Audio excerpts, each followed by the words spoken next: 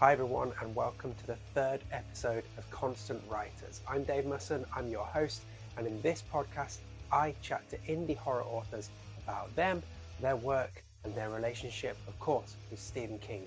Do check out the other episodes if you haven't listened or watched them already.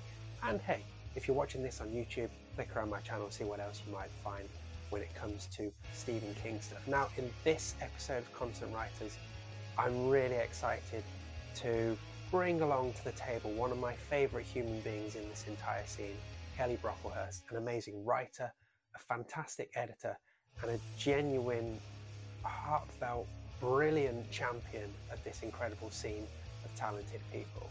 She not only helps make it tick, but she is an integral part of it, and her talents are just very extensive. And I really hope you'll enjoy this chat. You'll find out a little bit more about Kelly, about her writing, about her editing, about how she's teamed up with Jamie Stewart from back in episode 1. And then we pivot to King and we talk about Kelly's book of choice, Christine. Yep, the iconic Christine from 1983. And then we wrap up with the 19-question quickfire King challenge. As with all the other episodes, it's a great chat, so stick around. And if you enjoy this podcast, follow, subscribe, give it a rating, give it a review, and tell a friend about it as well, because it all helps. But enough from me. I'll see you on the other side. But here is the fantastic Kelly Brocklehurst. Kelly, welcome to Constant Writers. How are you doing? I'm good, Dave. Thank you for having me.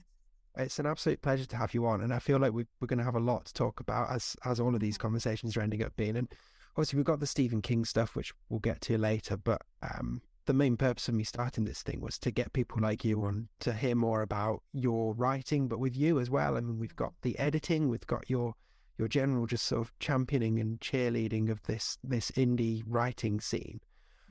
I guess it's useful to go back to the start. So tell me a bit about how you got into reading and writing. Like, where did this love of it come from? What was your origin story when it comes to all of this? So I've always been a reader. Growing up, my parents read to us all the time. I can remember very vividly the first time I read a book on my own. It was the Disney version of The Little Mermaid. Mm-hmm. And I was at my sister's basketball game, just kind of, by myself in a chair. And I was flipping through it when I realized that I could actually understand the words. Wow. And like the only person who was really there for me to tell was my cousin. So of course I did. I was very excited. So that, was the first book I read on my own. And then as I got older, I got into Babysitter's Club. And then young adult fiction wasn't really a genre when I was a teen. So I kind of went from Babysitter's Club to Stephen King. Right. Okay. Wow. Oh, yeah. So you go from Babysitter's Club to Stephen King. Like, where did you start? Where did you start doing the other part and actually creating your own stories? Like, when did that come through? And I guess where did all that come from? Yeah, I was always writing too. Like, when I was in elementary school, I think it was, I kind of had like a family newsletter that I think I maybe did one issue of and never actually gave to anybody. And then in middle school, I was writing really bad poetry. And then in high school, my best friend and I wrote a series of plays together, which we called them plays. It was really basically fan fiction about our own lives. Mm-hmm. And then in college, I majored in creative writing. Okay. So it's, cool. Always been there. And I mean, I was going to ask, like, when you started to take writing more seriously, but I guess majoring in what you majored in, that's a pretty serious decision. But in terms of like your output as a writer that people may have come across through Instagram or whatever, when did you start submitting to anthologies and putting yourself out there and sort of things? And was there anything that prompted you to start doing that? Yeah. So when I was in college getting my degree, I did have a few poems published in the student-run literary magazine. And then I was writing YA at the time and, sent some manuscripts to a couple of editors and was just not having any luck, or not editors, agents. Mm-hmm. I kind of really realized around that time that I didn't like the YA world when it came to publishing, so I took a break. And it wasn't until the pandemic hit in 2020 that I started taking things seriously again. And was just an urge to create, or is it like leaving it, was that distance what you needed, just a bit of a break from it to reinvigorate things? Yeah, I think it was both. Prior to 2020, I hadn't really tried to write horror. I didn't think that I could.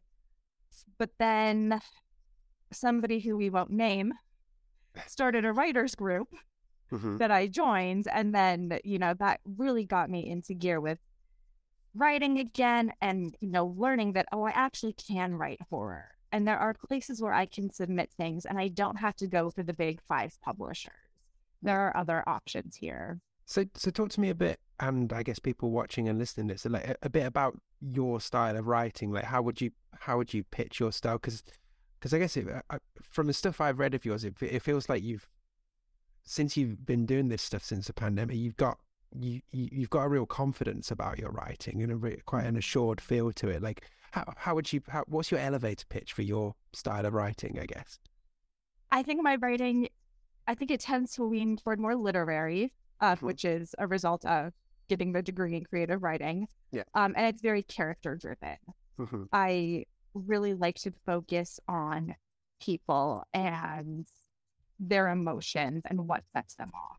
And in terms of that, getting those publications and getting those getting that sort of I guess that profile out there for the last couple of years, what sort of things have you what sort of anthologies and stuff have you been featured in, so if people want to go and check out some of your work? Yeah, so the most recent ones were Slice of Life, and I say that all the time, Slice of Paradise and Beach Bodies, which was Dark Lit Press. And then there's More of Us Than You Know, which was published by the now defunct Blood Rights Publishing. And of course, there's Welcome to the Funhouse, which we'll come on to a little later when we talk a bit more about your editing work. I guess before we jump onto editing, something I've been asking everyone at these is just like, how are you finding the world of indie publishing in general? Like, is it fun? Is it challenging? Is it all of the above? Because I know from my point of view, like when I've had the couple of acceptances, it's been a real validation of what I'm doing, but then like had so many rejections that sometimes it's like, oh great, I've got 4 emails and they're all rejecting stuff. But then the community that has been built, and like the writers group that I think you maybe mentioned earlier, but is one that you've sort of curated one now on Instagram as well. It's a real supportive community. Like for me, there's a real range of emotions in this sort of indie publishing, indie scene. Like how are you finding it now? You've had a couple of years of being quite active and gaining quite a powerful position within it, really. Oh, well, thank you. I didn't think I was that powerful. No, I think it's what you said. It's a lot of fun. It's stressful at times. I think any avenue of writing is, but the community is, I feel, more supportive of other writing communities than I've seen because we are doing this independently, because we are self-publishing, because we are submitting to smaller publications. And that's not to say there's not drama in the community or like any other writing community there is, but I think we really rally together when that happens. I don't know. I've just been having a lot of fun with it. The biggest thing in terms of the challenge is marketing. Yeah. So I don't have a degree in that. I don't know how to market myself. I mean, I have a career in communications and marketing and I still struggle with it. It's just that awkwardness that we all seem to have about like, here's a piece of work I've done and I'm really proud of it and I think people will like it, but what? Sorry, you want me to go and tell people about it and like big myself up? It's a really, I can kind of understand why people like you and Jamie Stewart are so naturally geared towards championing other people. I'm finding it much easier to big up other people than I ever am bigging up myself. But you're right, it's such a, and it's something you don't think about, I guess. Like you put so much effort into writing the stories and then it's like, oh crap, I've got to market this thing as well. Like nobody told me that. I mean, do you feel like you're getting better at it? Do you feel like you're getting more confident in what you're offering? Is it something that's growing with time? No, I'm really, really bad about it. And I've had conversations with Michael Benavides because he's the same way where he won't market and talk about his own stuff, but he'll promote other authors all day long. So it's really a matter of stepping out of my comfort zone and really just saying, hey, I did this thing and I'm proud of it, and, read it. Yeah. Like, this is out there for the world now. And that's, I'm an introvert anyway, so that's really hard for me to do. Yeah. Yeah. Same here. Yeah, I feel you totally on that. But people should go and check out your work because it is great. Let's move on to the editing stuff then. I mentioned it earlier. I mean, you are not only a writer, but you're an editor, and a pretty in-demand one. And I can speak as a very satisfied customer and would happily champion your work when it comes to editing. You do a terrific job, and the stuff you've done for me has been really, really valuable. What made you get into that side of things? Because it's quite it sort of puts you in a fairly intimate position with the writers you're working with, doesn't it? Because you're getting to see things before the finished product, and you're having a say on it. So, like, what sparked your interest in doing the editing? It was kind of an accident. In that writers group on Instagram I mentioned, just a bunch of us were talking one day, and Jamie Stewart and I were both just kind of like, hey, what if there was a carnival anthology? And, we pitched it to Blood Rice, and, they said yes. And so that was what really got me into it. In college, I took an editing class, and there was a short period of time when I thought I might want to become an editor, but I didn't like the type of editing we were learning how to do, which was kind of more technical. So, once I did Welcome to the Funhouse, I realized I really, really enjoy this. Yeah. And I was just like, you know what? Let me just jump in. And I reached out to Spencer Hamilton and asked him for some tips on how to get started. And it just took off from there. And in terms of that sort of one-to-one editing you're doing, like I wanted to mention Welcome to the Funhouse a little bit, because obviously you're editing the works, but you're also a big part in actually curating the collection, selecting the stories and stuff. But on that sort of more, I guess, copy editing, proof editing and stuff, how different is that as a mindset for you when you sit down to read something as an editor compared to if you were either just a fan or even if you were like a beta reader for somebody? Like, are you sort of reading in some sort of hyper awareness state? Do you read things multiple times before you get the red pen out? Like, how does it work? Honestly, it depends on the project and the timeline that I have for it. There are some that I've just jumped in without having read it beforehand, and I just start making the edits. There are some, like I think I did this with your book, where I read all of the stories first and took notes, and then jumped in and started going through them a second time and editing. Yeah. So it, like I said, really depends. Okay. And do you think the editing work you've done has made you a better writer? Oh, absolutely. I see things in other people's writing that I wouldn't necessarily recognize in my own. So now when I start to see it in my own, it's easier for me to catch it and be like, oh, I shouldn't do it that way. And are you finding, to quote one of your own phrases that was cropped up in a lot in the work you did for me, are you finding it easier to flex your own horror muscles now? Now you've done a bit more editing. I'm trying really hard. I think in some ways, yes. I am still going through edits for the novella that I'm working on. And granted, this was written, back in May or whatever, but my editor is still telling me about my horror muscles. Okay. But I think I'm getting there. Okay. We've mentioned Welcome to the Funhouse a couple of times, and I've already spoken to Jamie for this particular series as well, with whom you've sort of formed this dream team of not only editors but like anthology curators as well. And Welcome to the Funhouse has a very special place in my heart because that was my first publication as well. So thank you for that. You've also teamed up for The Sacrament, which will be dropping at some point in 2023. Like how have you? I mean, you mentioned earlier that you kind of pitched the idea with Jamie and it got picked up and you ran with it. So is that process of not just doing the editing but actually selecting the lineup, matching it to the theme and all of that stuff, and I guess working with Jamie as well, is that something you've enjoyed doing? Oh yeah, I love it.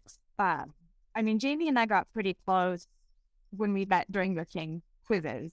And working in with him, it's so easy. We have discovered that we're on the same page. 99% of the time in terms of what stories we like, which ones we want, even like the order to put them in the book.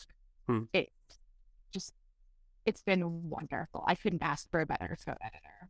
And I mentioned earlier, the two of you are both massive champions of the scene and like the people in it. And I can totally see why teaming up and working on an anthology would be a real excitement for you and would really sort of satisfy that side of what you do. But I guess on the flip side, when you have to send those rejections out, given that you're both such big fans of what the scene has to offer, that must be even harder than I imagine it would normally be anyway. It's so hard. I mean, it's hard enough when I don't actually know the person that we're sending the rejection letters to. It's even harder when it's somebody that I'm friends with. Yeah. And then I have that added layer of having an anxiety disorder. Probably just, makes it that much harder. But, we're always willing to talk to people. Like, we had one person that we sent a rejection letter for the sacrament, and I knew that person wanted feedback. And so I was more than happy to give that. And I guess again, it's all that's all going to help in terms of your own writing as well, and your own, your just your own skill set. And I mean, for a peek behind the curtain, obviously I featured in your first anthology. I didn't make the cut for Sacrament, and like the feedback I got was really helpful. That was really encouraging. It wasn't like a sort of, no, you suck, how dare you, get out there. It was, it was still, there was still heart to it. And, I think it's, I can only imagine how tough it is. But, you guys proved on Welcome to the Funhouse that you make the right calls and you can structure it. It works for the anthology. So I'm just really excited to see what you did come up with for the Sacrament when that drops. I think it's really, it's definitely on my list of ones to keep an eye on. In terms of future projects, then, so you've got the Sacrament coming out. What else do you have in the pipeline for? Well, this will be dropping at some point early 2023. So what's on the horizon for 2023 from you? Mostly editing at this point, depending on what happens with the Price Manor novella. We've been talking about that having a December release date, but there's also been talk about relaunching the series in January. So that's a little bit up in the air.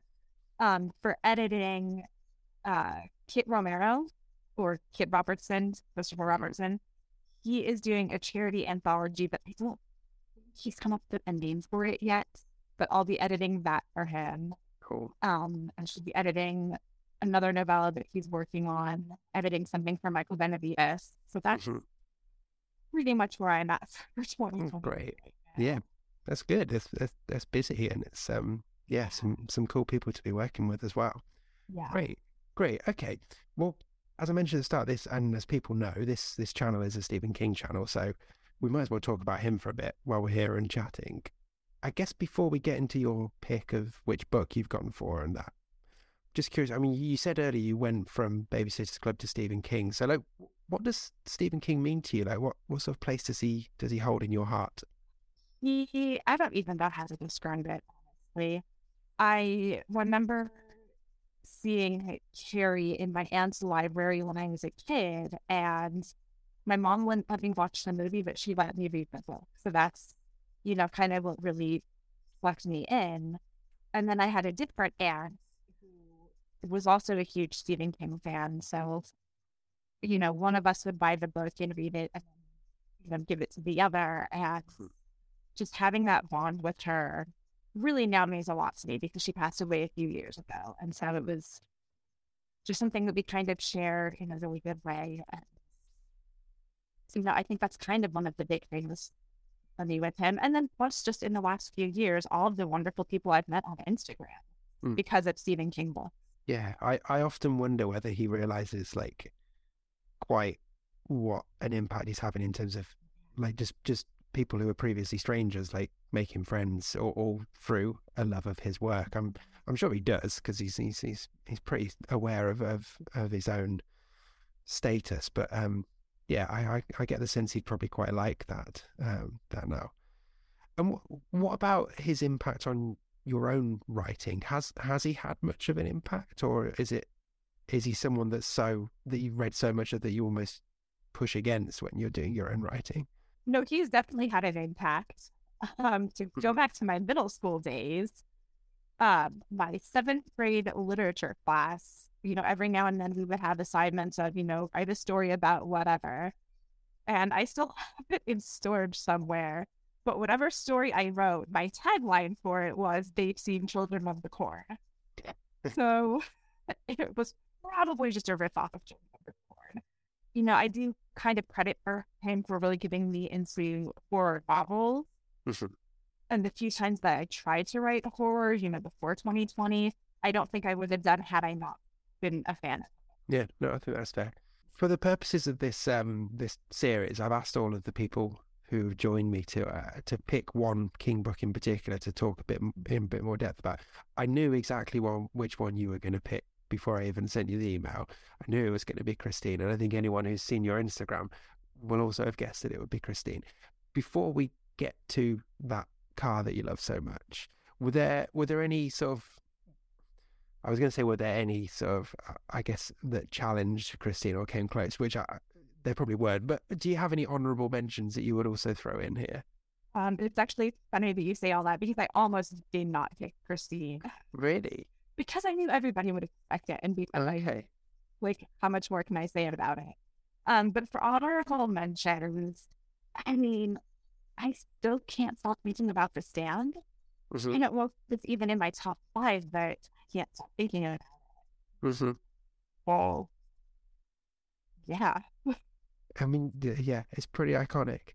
I mean, I know I've sort of, people will know I'm not the biggest fan of The Stand, but I can totally understand why it gets in people's heads for sure. And there's even a sort of an appearance of Christine in it, isn't there, in the revised one? So let's use that as a segue then. Christine, I mean, you said you're almost a bit worried that you don't know how much more you can say. I'm struggling as to how to introduce it, so I'll just go with facts. It's the iconic tale of course, the red and white 57 Plymouth Fury. It's King's first book of 1983. I mean, productive year. He put 3 out that year. And I think, I'd put in the notes, it's arguably one of his most enduring creations. I think I can take out arguably that it is one of his most enduring creations and completely iconic.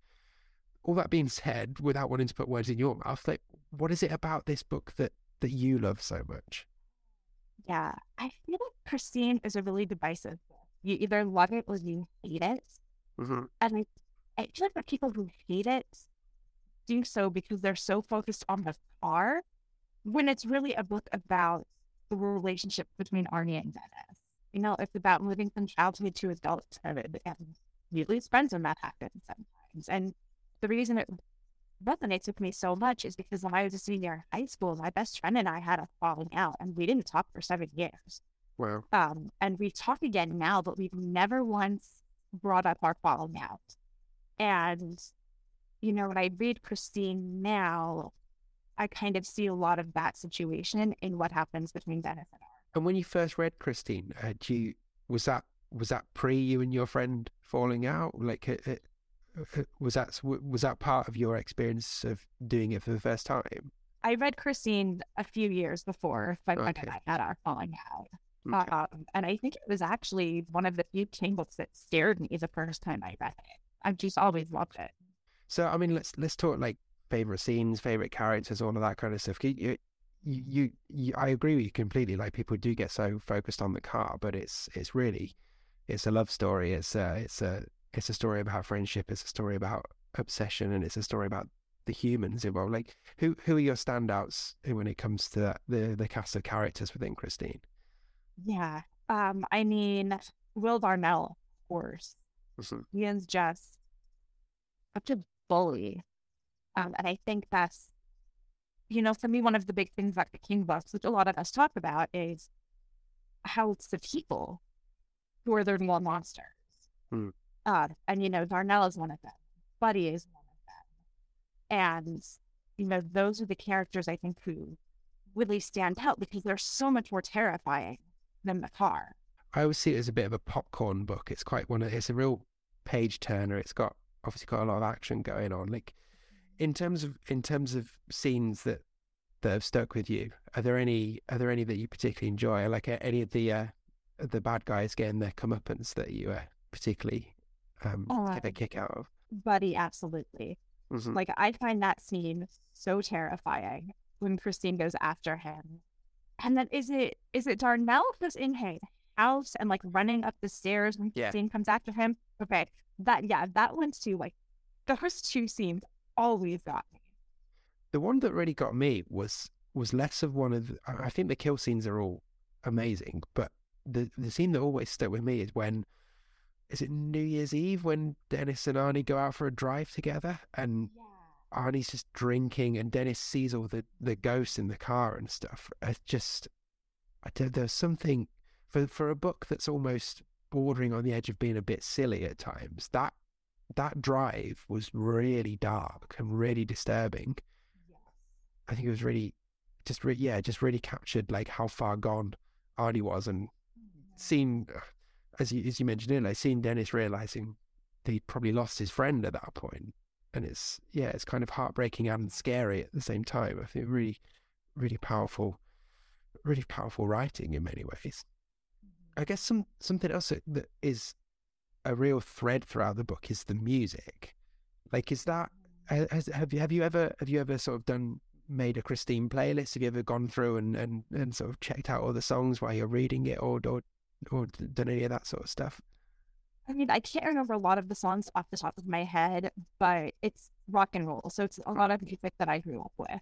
Okay. So I do on occasion go listen to them. I have the movie soundtrack on vinyl, so I listen to that. Like, I love the music in Christine. So good. And like in terms of the car itself, obviously the red and white Fury, like red, quite an angry color, quite a horror leaning color. Like, do you think Christine would have been as scary if she'd have been, I don't know, blue and yellow, green and purple? Like, how important is the color of that car? But you know what? I just never thought about that. I hadn't until literally just then when it came out of my head. Well, yeah. Now that you say that, I'm wondering if it would have been effective if she were in a different color, and I don't know that it would have been. The only other color that maybe could have been effective is if she were a black car, because then it's just harder to see at night. No, it's one to ponder, isn't it? Because it's part of the plot, if I remember correctly. It's part of the plot that the red is such a rare color as well. That's why they're able to pin it down to Arnie quite quickly, isn't it? Right. Like, I think LeBay had her custom painted. Yeah. No, interesting.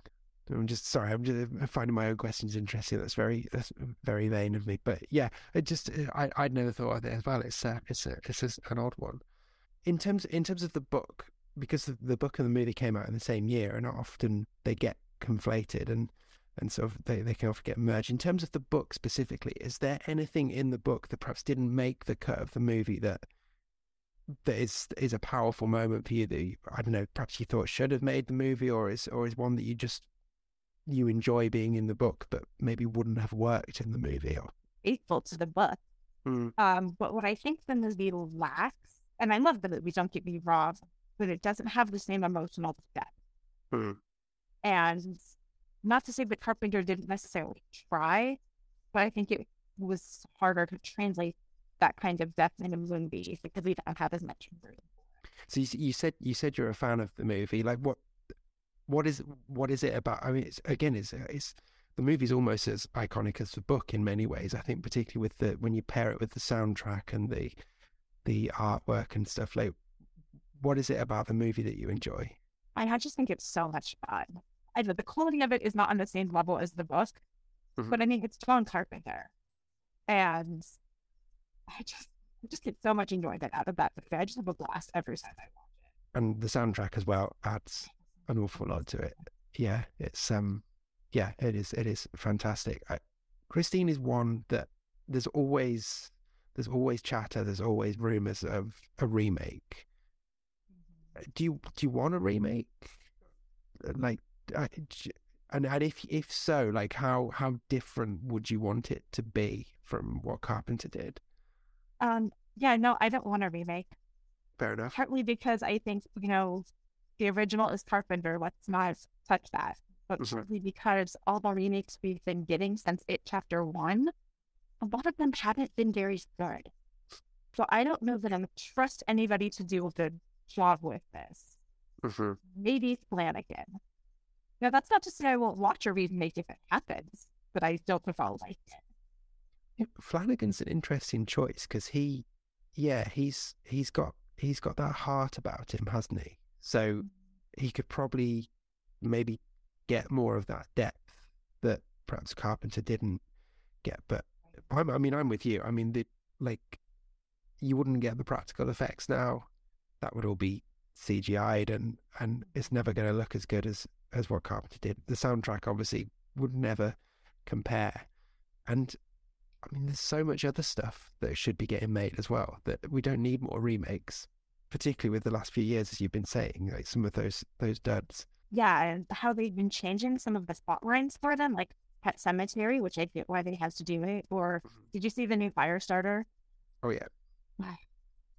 The changes they made of that, like what changes will they make to Christine? Because that could go really badly. Yeah, I hadn't even thought of that. Yeah. And the bullies won't be sort of throwbacks to 50s greasers either. It'll probably be, I don't know, it'll probably be set now, and I don't know, they'll be like looking like they're from the 80s or the 90s or something. Yeah, I'm with you. Let's not have a remake. Let's leave it with Carpenter. Okay, so last question on Christine then. Going back to the book, if there's somebody out there watching this, listening to this, who has never given Christine a go, like if I asked you for a 3-word summary to convince that person to go and pick Christina, what would those 3 words be? I have no idea. I'm really bad at stuff like this. I wrote that question down and then never wrote an answer for it. But I think it goes back to that, childhood to adulthood.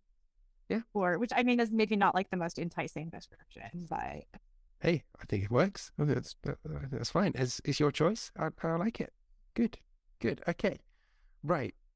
We are almost done with this, Kelly. Thank you so much for your time. I really enjoyed chatting to you. I guess before I let you go though, and this isn't one of those things you sometimes see on podcasts and stuff where it's like hey, we're going to do this fun thing. Are you up for it at the end? We're doing the 19 question quickfire king challenge. That's not an option. It's happening before we wrap this up. So I'm just flagging this here basically to just check that you're ready for it, because like I say, we're jumping into it. So yeah, let's do it. You good to go? Cool. So this is the same quickfire round that we're rounding off all of these chats with.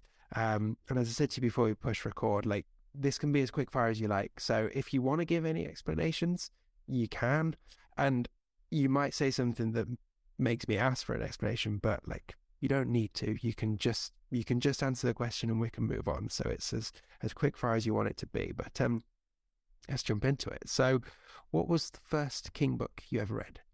Harry. And what's the most recent one you've read? Well, as of today, I'm still reading with Tommyknockers. By the time this comes out, it'll probably be the Dark Half. Okay, cool. I have a feeling I know the answer to this one, but I will ask anyway. What is your all-time favourite Stephen King book? Christine. And what about your all-time least favourite? Probably The Talisman. Yeah, I'm with you on that. What do you think is King's most underrated book? Everything's Eventual. Oh, a nice choice. Nice. In terms of cover artwork, which King book has your favourite cover? There's an edition of It, and I have no idea which one it is, but I think it's like where you kind of book by the house. That's a UK one. Get up. Is it the UK one? I love that one. The one where the house is kind of like the clown face. I think so, yeah. Yeah, I think that is UK hardback first edition, I think. Yeah, I know the one you mean. Yeah, it's got a bit of a carnival feel to it, hasn't it? Which makes sense. Okay, and what about your least favourite cover art? Honestly, all of the Rainbow Honor editions. I don't actually like those very much. I think they're kind of boring. Do you mean the new ones or the ones that I've collected, or both? No, all the ones that you have, that people all over Instagram have. Just the spines are gorgeous, but I think the covers are so boring. It's a good job we're near the end of this interview. I have to say. No, it's fine. It's fine. I'm only hurt slightly, but it's fine. What is the one King book that you could recommend to anyone? Pet Cemetery. Okay. I think that's one that has something for everybody. Mm-hmm. Yeah, great. In terms of adaptations, what's your favorite adaptation of a King book? Probably Misery. Okay. And what about your least favorite? The Dark Tower. Yeah. Well, we all pretend doesn't exist. Yeah. I think if enough of us pretend it doesn't exist, then somebody will fund a proper series of it, and we can just push that one out of existence. But okay. In terms of thinking about your own writing, if you could have any King character make a cameo in your work, who would you like to have? For my answer, I wrote down Blaine. Okay. Because I absolutely love him. If I were to go with something easier, Christine would be the easiest. Mm-hmm. Yeah. Okay. So definitely a vehicle either way, though. That's interesting. I like it. Which King book or story would you say is most similar to your own style of writing? I have no idea. That's a really hard question. And I had actually asked another one of my writers groups what they thought, and their answer was anything of his that is character driven and supernatural. Okay. So take your pick, I guess. Yeah. There's a few there. Okay. No, I like that. And for this next question, I'm just going to give 3 categories, and I just want you to pick one King book for each. So I want a King book that you would keep forever and reread until it falls apart. A King book that you would read only once, put back on the shelf and just forget about. And a King book that you would gladly delete from existence. Yeah, so keep the whole Dark Tower series. Read only once The Talisman. Mm-hmm. And delete forever, I think, the Roseworth. Mm-hmm. Yep. Okay, I can see that. Cool. So for the final 5 of this quick fire round, it's a simple either or round. And I was going to explain it more, but I don't need to explain it more because it is a simple either or. I'm making it far less simple than it is. So I'm just going to jump into the questions. 5 more to go. The book or the movie? The book. Okay. The Stand or It? Despite what I said earlier, It. Okay. Would you rather take a holiday in Derry or have a night at the Overlook? Probably a night at the Ooh, Overlook. brave. Okay. Short story or full novel? Full novel. And lastly, would you rather go for walkies with Cujo or have a weekend away with Annie Wilkes? A weekend with Annie. Wow. I think I could actually survive her. Cujo would just kill me. Yeah, I suppose. Yeah, I suppose if it was rabid Cujo, yeah. Yes, it's Cujo. If it's not rabid Cujo, then obviously walkies with Cujo. Yeah, I feel like Cujo was such a good boy. I think even rabid Cujo, there's a way of reaching him somewhere, potentially. Whereas Annie Wilkes, I don't know. But hey, you're going on the weekend with her, so it's not my problem. Kelly, thank you so much. I really enjoyed chatting. Before we do wrap this up, just a chance for you to plug where people can find you, where your work is, like all of those kind of things. So the floor is yours. Where can people connect with you? Yeah, the main place is Instagram, where I'm at Kelly Brocklehurst. I'm also on Twitter at Kel Brocklehurst, and that's Kel with 1 L. I'm not as active on there, and we'll see how long I stay on when that Elon Musk owns it. I mean, we'll see if Twitter still even exists by the time this episode drops as well. Obviously. But those are the 2 main places. Okay, great. And I'll pop links to those in the description for this. And yeah, just looking forward to seeing how Sacrament comes out, the Price Manor stuff when that eventually all happens, and more of your editing work again. So Kelly, great to chat to you. Thank you so much. Keep doing what you're doing, because you're one of the real stars of the scene and one of the people who make it a really great place and great community to be part of. So I know we discussed earlier it's difficult for us to champion what we do, so I'm going to champion you right now. You're a real gem in this scene, so thank you. Just keep doing what you do. It's really, really appreciated. Thank you, Dave. And thanks for having me on. This has been so fun. So there we go. Huge thanks to Kelly for joining me on Constant Writers, and I hope you enjoyed that conversation. Do go and check out her work. In the description, you'll find links to all of the various collections that you can find Kelly's work in, as well as her Instagram and her Twitter feeds, as she mentioned in the conversation.